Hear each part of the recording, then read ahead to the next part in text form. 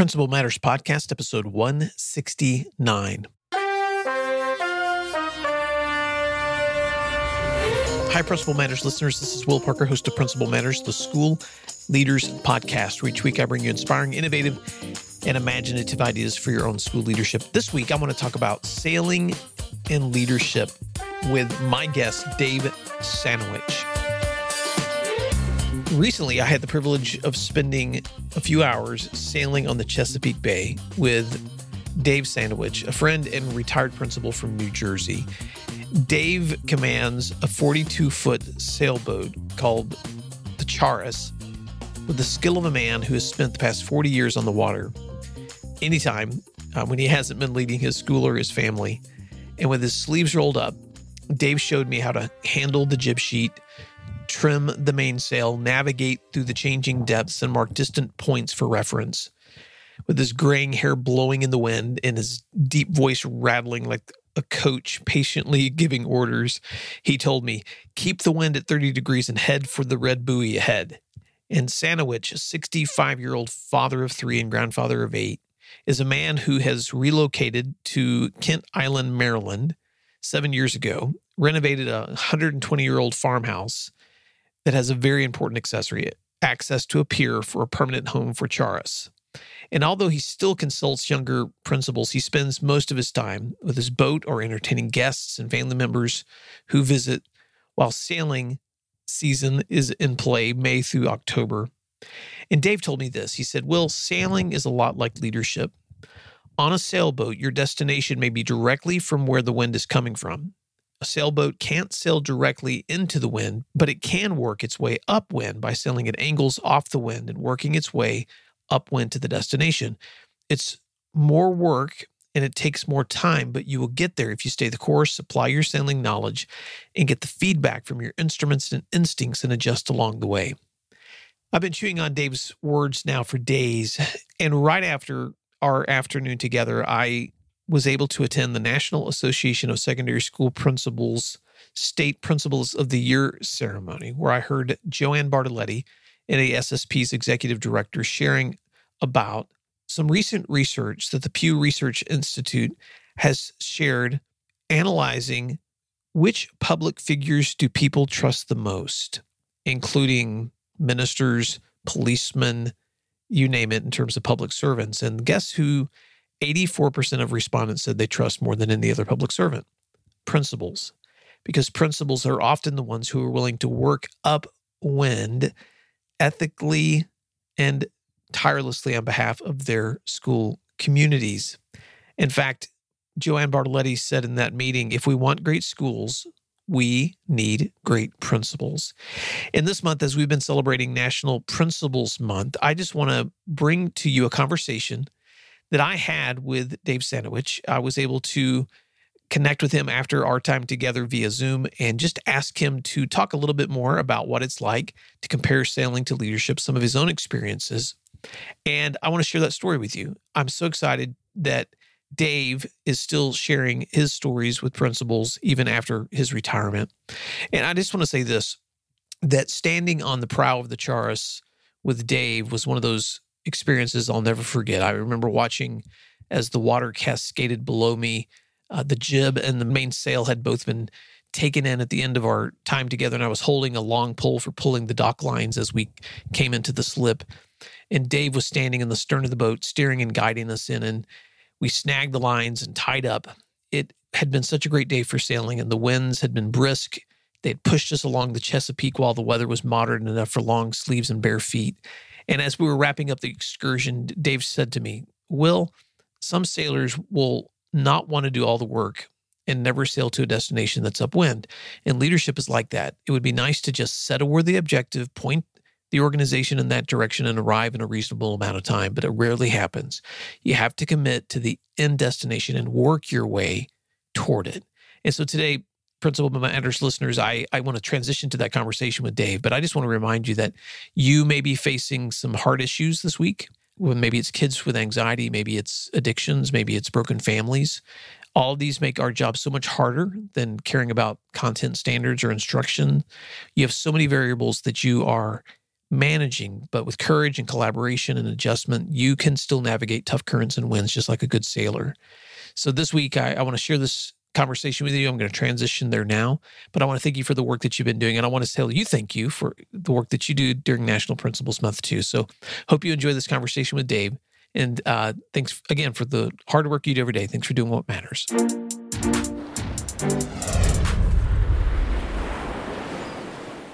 This week, we're talking about leading into the wind, lessons from my friend and retired administrator, Dave Sandowich. Dave Sandowich is a retired principal who lives in Kent Island, Maryland. For 21 years, he was the principal of Hayden Heights High School in Hayden Heights, New Jersey. And although he still consults younger principals, he spends much of his time now focused on his favorite hobby, sailing. His experience as a teacher, coach, principal, father, mentor, and a sailing enthusiast has given him a unique perspective on leadership. A few weeks ago, I had the privilege to spend some time sailing on the Chesapeake Bay with Dave. And as he commanded his 42-foot sailboat, Charis, with the skill of a man who has spent the past 40 years on the water, I learned so much from him that I reached back and asked Dave, would you please share our conversation with Principal Matters listeners? So today, during our time, I would love for you to have some of the same conversations that I had with Dave. Dave is a great listener. He's a great teacher, and I'm so excited to share with you today a conversation about how sailing can teach you, the metaphor of sailing can help you understand and rethink the way that you lead. Dave, welcome to Principal Matters. Feel free to fill in the gaps in that intro and tell us something about yourself that might surprise Principal Matters listeners to know. Glad to be here. Thanks, Will. I appreciate the time. And yes, we had a great time talking together. When you're doing it for 21 years, you can do it.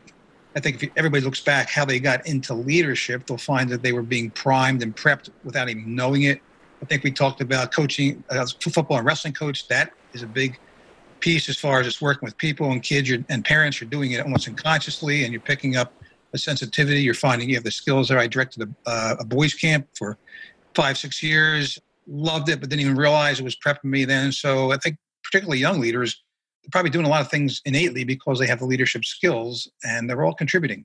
Other than that, no, let's roll.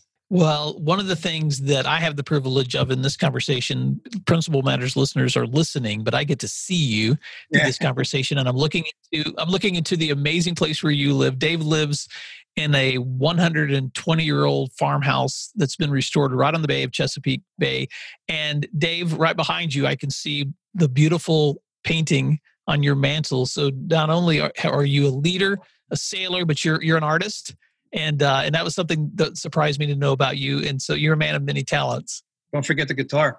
And you're a musician. We were singing in the living room, if I remember right.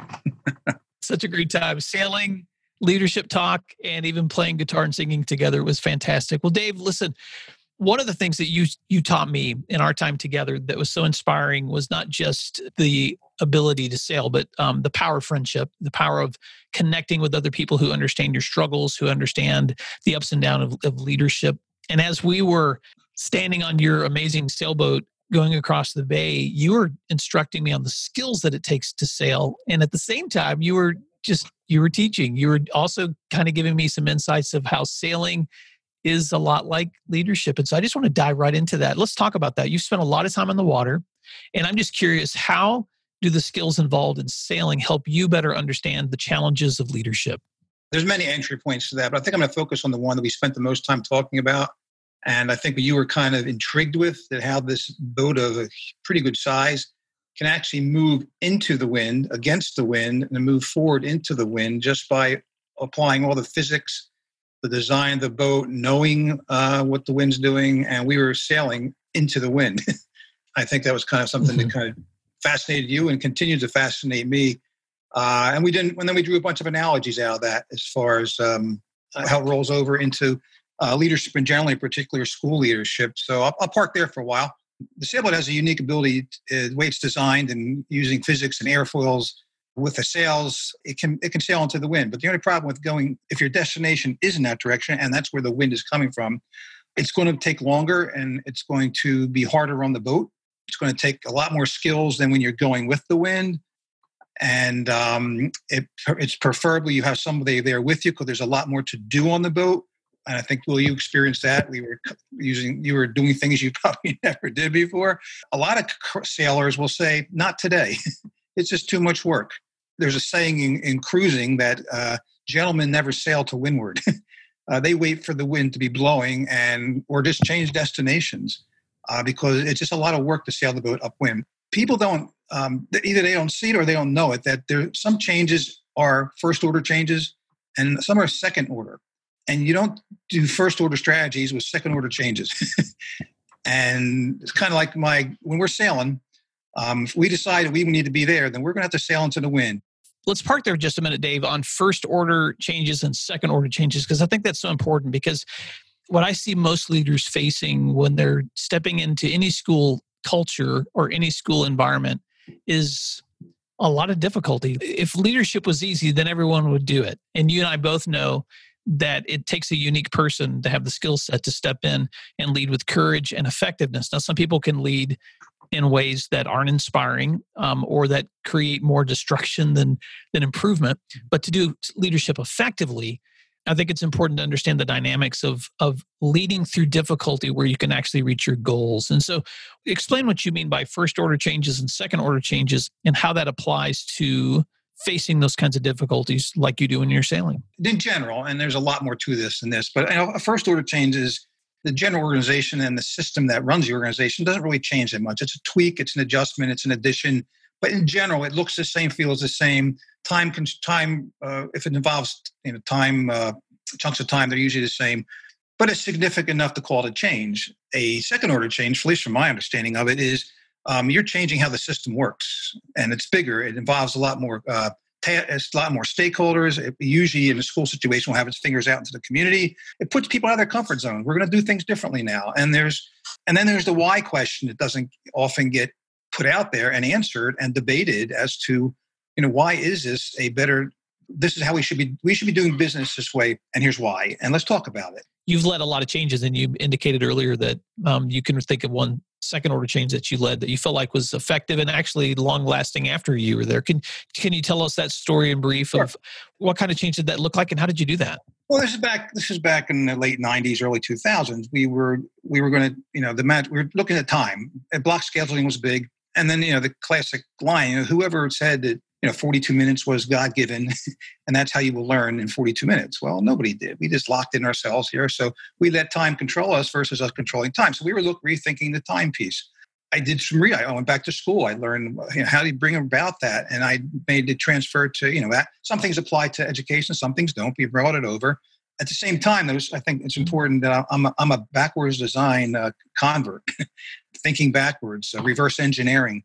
That caught me way early in my career, and I don't think you can do business without it in any organization. You need to have a vision of what this is going to look like. You need to put it out there, and then you need to chunk it as to if this is where we're going to be in 4 years, this is where we need to be in 6 months, and this is where we need to be in a year, and celebrate their successes. One of the things I know I did right, and if you ask the teachers, what is the one thing he did right in that 3-year process was I brought in, I can't imagine, 6 other schools that were doing it fairly well. I brought in the math teachers. I locked them in a room with my math teachers and said, talk. And I walked out. And I did that again and again. So they kept hearing the pros and cons, but most of the people say, yeah, once you try it, you can make it work. I'm getting better results, etc. I think the backwards thinking is huge in this area also, even in the small stuff. Well, I want to unpack for just a minute because there's several things that you said in that I thought were really helpful. So help me if I get this wrong. When you guys decided to transition from traditional scheduling to block scheduling, it sounds like you decided that you needed more instructional time. So you're looking at your historical schedule, and now you're looking at, let's move to something where students and teachers have more time within their day. And so you're doing research because obviously you were going back to school looking at that.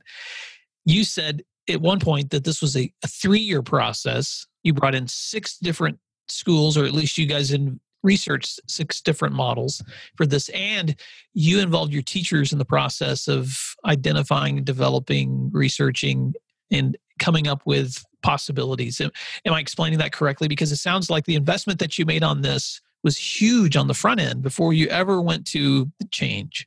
Absolutely. And it was, I was committed. I thought a full block schedule, almost like the college schedule, would work. We ended up with a hybrid. I listened to them. I promised them I would give them what they thought was they wanted. And they said, we want more time, but we don't want it all the time. So we came up with a hybrid, which I think overall was a good thing. I think there's still benefits to a full block schedule. And I think, take a rabbit trail here, but I think one of the huge benefits of block schedules, not so much as the time, but in a society where relationships are so huge now, the biggest thing full block schedule does, it gives you less kids to know. Even though it's for half a year, I can get to know 80 kids better than I can get to know 160. And I think that's so critical now with the SEL piece, what we're dealing with. We need to get to know these kids. And as a high school teacher or middle school teacher, you got 130 kids. Guess what? It ain't going to happen. I don't care how good and how much you care. So helping them out there, but that's a sidebar. And I knew that at that time, but we didn't get that, but whatever. So yeah, I compromised in my view, but we moved ahead, and we took a vote. and when I saw the vote, I said, "Oh, that's what we're going to do." With the thought, maybe we'll analyze it in 3 or 4 years, and we never. For that place, it kind of embedded itself, and we left it where it was. Classic line. They're the smartest people in the room are us, and I think we have to trust the majority of our staff. I believe in the 80-20 principle. There's 80% of your staff. For the most part, they're going to be with you. Talk for a little bit about the young leader, because there's sometimes new leaders have different challenges than experienced leaders. And as you're looking at the new leader who may feel like he or she is facing, so many different obstacles when it comes to learning a staff or learning new responsibilities, and they're thinking about, the fact that leadership, or like in your case, sailing means facing the wind, not always cruising, because that's just the way leadership is. What advice would you have for that new leader of where to start? Where would you tell them are some of the most important places to go first? Let me narrow it down to 2 or 3 things real quick. And that kind of is my job now, is working with new VPs and new principals. I'd say the classic line, it's year one. Just like teaching's year one, it's a hell of a year. You just got to hang in there. So just give yourself the benefit. It's still year one. That's what I keep telling them, that's what summer is for. You regroup in the summer, take out those notes, and not everything, but there's some key things you need to change about the way you do business as a leader, the system that you set up, et cetera. So give yourself a grace in that regard there. Number 2, be prepared to be disappointed. So I think many come in with high expectations. A lot of them are coming right out of college or some certification course. They've read the books. They read all the big guys. Usually the people teaching that are successful, and then they get in their situation and there's no team, there's no vision, there's this constant chaos, and they get discouraged. In my role as a mentor, I'm kind of neutral, so I can say what I want. And I say, you don't got to stay here forever. Okay, you watch, look at your job description and do that job description well. You may think this needs to change. You may think if we could just do it this way, or if these meetings would just be focused in this direction. You're not in the position, particularly if you're a vice principal, which most of them are. You just keep watching and learning, do your job well. As a mentor, my job is to say, hang in there, hang in there. And there's some that I've, they've stayed there 2 years, and I've encouraged them to go to that district because that leader gets it, and he wants a person like you. So learn, grow, watch, take good notes. When I am at the end of working in a mentor relationship, one of the handful of list of things I go through them is you're going to be responsible for your professional growth. You need to find 2 or 3 gurus out there that you like, that you can relate to. Become a guru in leadership. You got to be fascinated by it, find people that you connect with, and you're going to take responsibility for your own professional growth. You got to put yourself around other professionals. I would go to a national conference, and this is another thing I tell young leaders. After you've been there 2 or 3 years, beg, plead, and say, you got to send me to a national conference, because you go there, and it's pretty much what I just said on steroids. And I'm sure, Will, you'll agree with this. I went every 2-3 years, no more than, never let 3 years go by. And I would you just hear people from all over the country just excited, and you're thinking things. And I would just sit there. I go back in my room at night and I go through my notes and delineate my 18 pages of notes down to 1 page. I couldn't worry about the 18 pages, but this I could do something with. And then the next day I would do the same thing. So it was really the same thing, but I think that's more of probably the ultimate example. And there's so many opportunities after all the organizations are out there. And, some of them have regional meetings and all that. Get that out to them. Well, one of the things that I admire about you, Dave, is your commitment to continuous learning. And in fact, that's how we met when, was it almost 4 years ago? You reached out to me by email and asking questions. You'd been listening to my podcast and you reached out to me, and I've been so blessed by the relationship because you've taught me so much too. And so even though you're no longer in the business, you're still in the business consulting leaders, but even though you're no longer a full-time principal, you have never stopped learning about leadership. And some aspects are timeless. Who are some of your leadership go-tos? If you're helping young leaders discover some of the folks you turn to for, and that doesn't have to necessarily be in education, but what are some of the leadership go-tos that you have? The DeFores were one for me. Yeah, Rick was inspirational. He was he could put into words in 2 sentences what I'd struggle to tell my staff over 2 months. So, but his organization, what he put out there, I think he's got rewrites of several of his books. But I read the PLC, the whole concept. It's not you could change the name for whatever you want. That whole concept is huge. It feeds off of backwards design. It's systemic. It's coherent. All the things that are missing from most organizations.